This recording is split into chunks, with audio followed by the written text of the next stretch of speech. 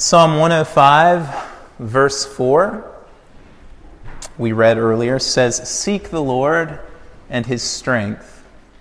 Seek His presence continually." Seek the Lord and His strength. Seek His presence continually. I wonder how you hear those words. Just checking in your own heart, soul, this morning, where you are as you walk in to this space. How do you hear those words? Seek the Lord in His strength.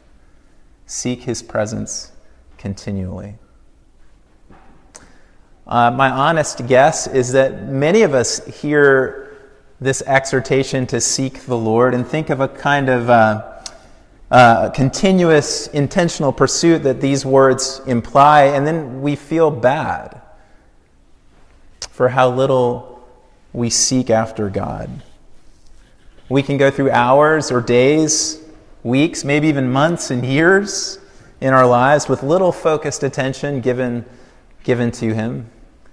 We're often so busy and distracted, spinning around on the hamster wheel of life, that some of the only time that God receives our attention, our directed focus, is when we're gathered like this on a Sunday or in a weekday at a neighborhood group. But honestly, even during those times, it's hard not to daydream, like some of you are doing right now, about your life that's so busy and going on outside of these times. And when we finally have some leisure time or some margins in our lives, if we have that at all, we're so spent and exhausted that it's all that we can do to actually just turn on the TV and be entertained by sports or a movie or our favorite show. There's the real possibility that some of you hear this exhortation, seek the Lord and His strength, seek His presence continually. And instead of feeling intrigued or drawn in or excited at all, you just feel guilty or ashamed or tired. Even though we love God, you love God, I love God, even though we know that He is our life, it's true that God may at times just feel like one more person that we have to please, to measure up to be successful with, and we know that we're failing at that. So this just becomes another unfulfilled obligation in my life, which I didn't really want to hear about this morning, and I'd rather just turn on the TV, or at least shut off Mark's voice right now. Seek the Lord and seek His strength. Seek His presence continually. So the psalm challenges us and challenges our uninspiring and deflating way of hearing this exhortation in a really wonderful way, a way that we need. And I hope that this morning we can unpack that a little bit and hear these words in the way in which they're meant to be heard, and allow God to do a good work in our own hearts this morning, knowing that we're coming from all over the place, all different experiences with God this week or in our lives. Some of us are coming hungry and thirsty this morning. Others of us feel really numb and out of place, out of sorts. So wherever you're coming here this morning from, I'm hopeful that you'll walk away hearing this exhortation in the way in which it's meant to be heard, and being drawn into the God who is behind it. The way the psalm rehabilitates our hearing is by changing our view of who is calling us to seek Him. God is not the obligation that we're failing. He's not the angry and exacting Father that's always disappointed with us.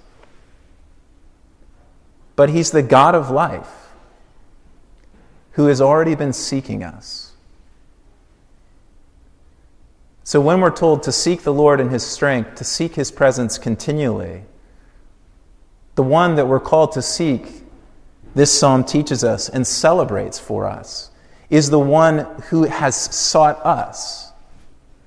And sought us not to expose us, not to crush us, not to push us away, but to give us life, to give us His life. This psalm celebrates the wondrous works of God. In verse 2 and verse 5, in the opening of this psalm, it uses that expression, the wondrous works of God to give life to His people. That's what this psalm is excited about and celebrating. In verses 7 through 11, if you've got your Bible, you can open up to Psalm 105. In verses 7 through 11, as we read, the psalmist remembers the covenant that God made with Abraham. To you I will give the land of Canaan as your portion for an inheritance. It goes all the way back to that moment after Babel, when human beings were kind of in disarray, when they had rejected God, when they had rejected his desire to give them life and instead chosen a pathway of death instead, that God chose to act in an unforeseen way, in a unilateral way, and to call this man Abraham into his own possession, to be his own, and through this man Abraham to bless the world, just out of darkness. This word of life comes. And the psalmist is remembering this covenant that God made with Abraham, but not just remembering that God spoke this word into being, verses 7 through 11, but then verses 12 all the way through to verse 41, remembering the rescue and the provision of this God for them as a people.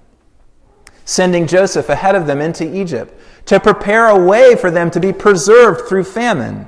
Miraculously so, if you remember the story of Joseph in Genesis 38 to 50. And then in Exodus, God hears their cry after hundreds of years of growth and blessing, but now oppression under slavery in Egypt. And he responds to their cry and sends Moses and Aaron, verse 26, and then feeds them as he's brought them out through the plagues, and then feeds them in the wilderness, guiding them with the fire by night and the cloud by day. This is the God who is seeking his people and going to great lengths to seek us and to bring life and blessing to us. Of course, we see the seeking of God most clearly in the light of Jesus, don't we? That here God enters into the mess in his own person, in the person of his Son, and undergoes a tremendous suffering by his initiative. The light shining in the darkness, that word of God spoken to bring life and brings us to himself. And Jesus says, look, the reason I'm here in John 10 is that you might have life and have it abundantly. That's why I came. I didn't come to make you feel bad. I didn't come to be another thing on your checklist. I didn't come, to make your life miserable, but I came to bring you life.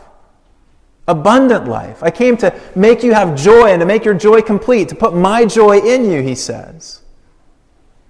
I came to give you peace, even though you're troubled. Or one of my favorites, I came to give you rest. All you who are wearied and heavy laden. This is why he came. To bring these things to us as his people. And this is the perspective that we get in the scriptures over and over again about God. From probably the most well-known psalm in the Psalter, the Lord is my shepherd. And because he's my shepherd, I shall not want. But he makes me lie down in green pastures. He leads me beside still waters. He restores my soul. Amazing, beautiful picture. We love that word. The end of Psalm 16, you make known to me the path of life. In your presence, this is really important for this exhortation, in your presence there is fullness of joy. And at your right hand are pleasures forevermore. Seek the Lord in his strength. Seek his presence continually. In that presence there is fullness of joy. And at your right hand are pleasures forevermore. Psalm 36, how precious is your steadfast love, O God. The children of mankind take refuge in the shadow of your wings. They feast on the abundance of your house, and you give them drink from the river of your delights. For with you is the fountain of life. In your light do we see light. The psalm changes the way we hear the exhortation. Seek the Lord in his strength. Seek his presence continually by revealing to us again and celebrating the fact that God is the God of life who is seeking after you. The God of life who's intervening and making provision for and feeding you. That's the one that we're called to seek. And this is the God that we desperately need.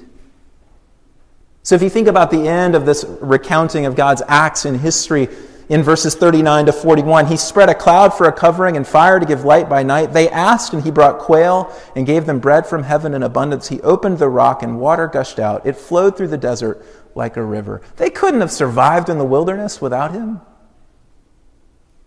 We desperately need him. Sometimes we seek for God. Like I've had the experience, running out the door and throwing a lunch together and thinking, I need dessert. I got to find some dessert in the cabinets, and I'll start looking through. And, I'm kind of looking. But this is more like I'm running out the door and I can't find my keys or I can't find my wallet, kind of seeking. Huge qualitative difference in what I need from those things. I need you, God. Do you feel that way this morning about God? That you desperately need him? If you leave home without your wallet, there's no way you're going to get anywhere. It's got your T card, whatever else. You can't buy anything. You can't exist in the city, which is why you're frantically searching for it and seeking it. Not only do we need him, but we want him. And that's why the psalmist exhorts us to seek his presence continually, because God is not just the sum total of what he gives to us, as much as we need those things that he gives. Strength, so seek the Lord in his strength. You need strength to make it through the wilderness.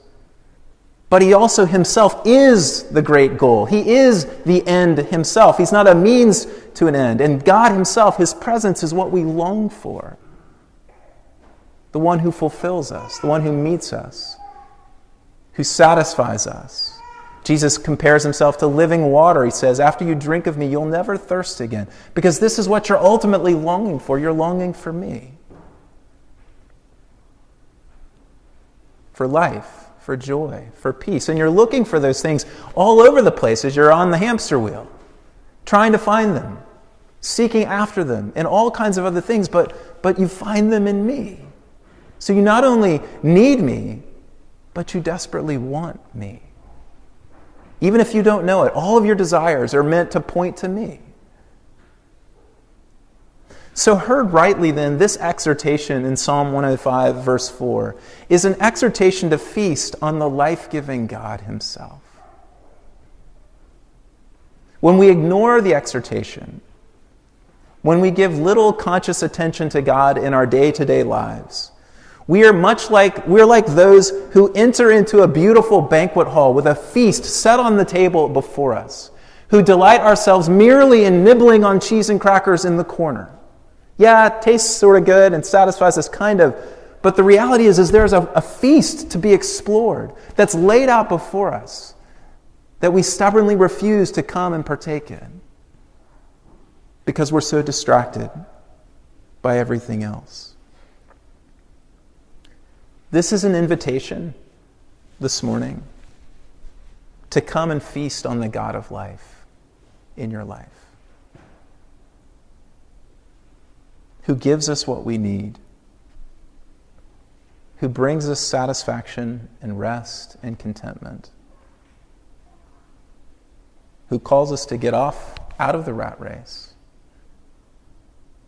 and to seek him. I hope you can hear it in that way. And I want to explore just how for a minute. How do we seek him? But before we get into even any of that, I just want you to hear it in that way. This is an invitation to think about your life. And my prayer is that you walk out of here this morning and desire to seek him more in some small way over the course of this week, to start to explore the feast that's been set before you. The psalmist, whom have I in heaven but you? There is nothing on earth I desire besides you. My flesh and my heart may fail, but God is the strength of my heart and my portion forever. Did you catch both need and want in that? My heart and my flesh may fail, but God is the strength of my heart and my portion forever. I need you, but there's nothing on earth that I desire besides you. I want you. Do you know that about the living God? Is that true? And I want to say that very clearly, if we have encountered him as he is, truly as he is in himself, that we will never doubt that he is all that we need and all that we want. If, on the other hand, he is obscured, we have an ungodly vision of God, a vision that's obscured by our own experiences and ways, then we may see God as an optional extra on the side, like dessert. We desperately need him. So how do we seek him? How do we seek him? You know, historically, in the time-honored way of talking about the ways in which we pursue God, is this word spiritual disciplines. That we take up underneath the grace of God, behind the initiative of God, which is supporting and strengthening and nurturing all of this. But we take up these practices, these time-honored practices that have become the place, the knife edge where we as human beings encounter the living God. Again, we have an initial reaction to something like this, don't we? I'm terrible at prayer. I don't know how to engage the Bible. I hate being alone or quiet. And so we react to those things negatively. I'm not good at them. I don't like them. I want to move away from them. And yet, of course, when you set out on January 1st to go to the gym and make it your aim to become a fit and healthy human being once again, the first few days of that regimen that you set out to do are pretty painful. And they're kind of jolting. Or maybe it takes a couple weeks of joy to turn into the monotony and the drudgery of going that early in the morning to do those exercises. There's a reality here that to be woken up to the reality of God requires some kind of disjointedness with the status quo that initially will be challenging. But if you stick with that for months on end, eventually you look forward to going to the gym. You look forward to being alone. You look forward to being quiet because you'll know that in that space that you're finding strength and health and life in ways that you didn't know before you went through the pain of those early steps. And this is in a way what the tradition has said about how to answer this call of seeking the Lord. It's to take up these practices that historically throughout the history of the communion of saints, people have taken up as a means of engaging with and feasting on the delights of God. And so instead of a downer, these practices are pathways to a fuller and richer experience of the God who seeks us and gives us life.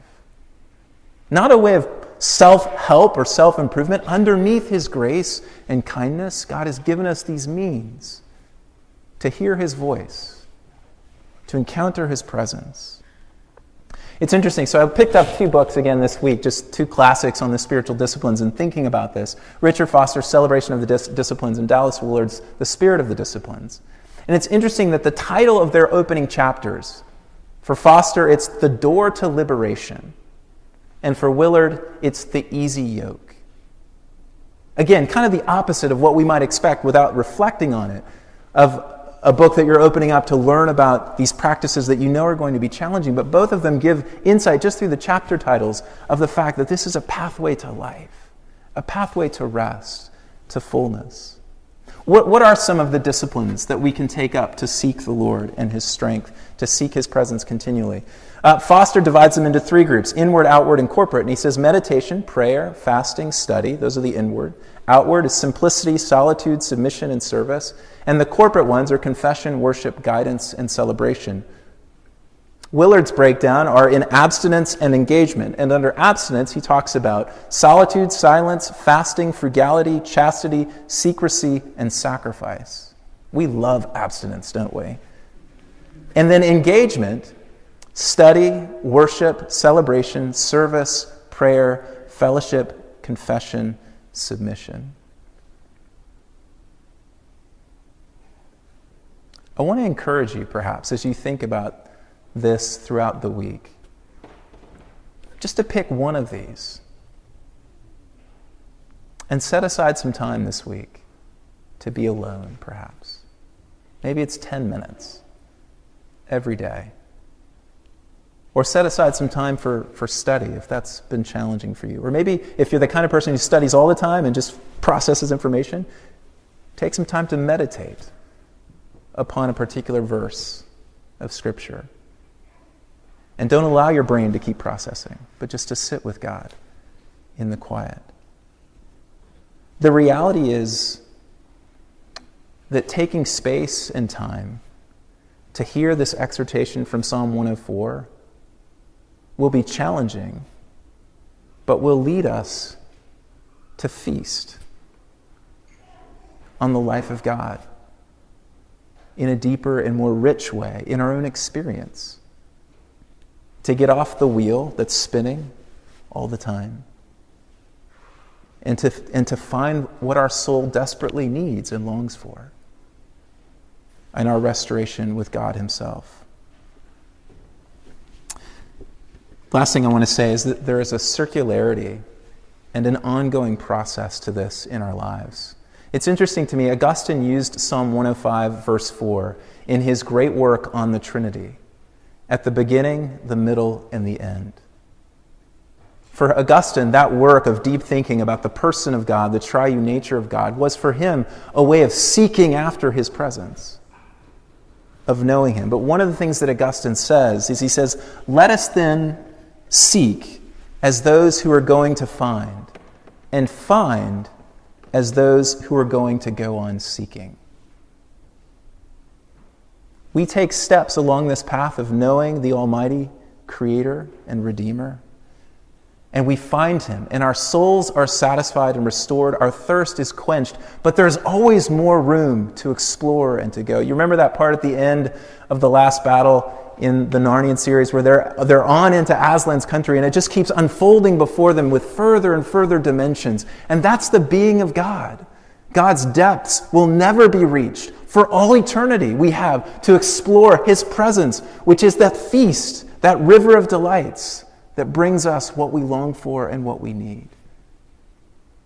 I know all of you, most of you, I can't speak for all, but I know most of you here have found and tasted of the goodness of God. You've drank a draught of the living water, and you've found your soul at rest. You have, or you wouldn't be a part of this community seeking after Jesus. But I also know, and can speak about myself as well, that you're still thirsty. At times you're still restless, and that there's more of this God to pursue. There's more space to be made in our busy lives for the life-giving God who's seeking after us. My encouragement is to hear his call to you this morning, to give him that space, and to hear these words of exhortation from your loving Father through Psalm 105, verse 4. Seek the Lord in his strength. Seek his presence continually.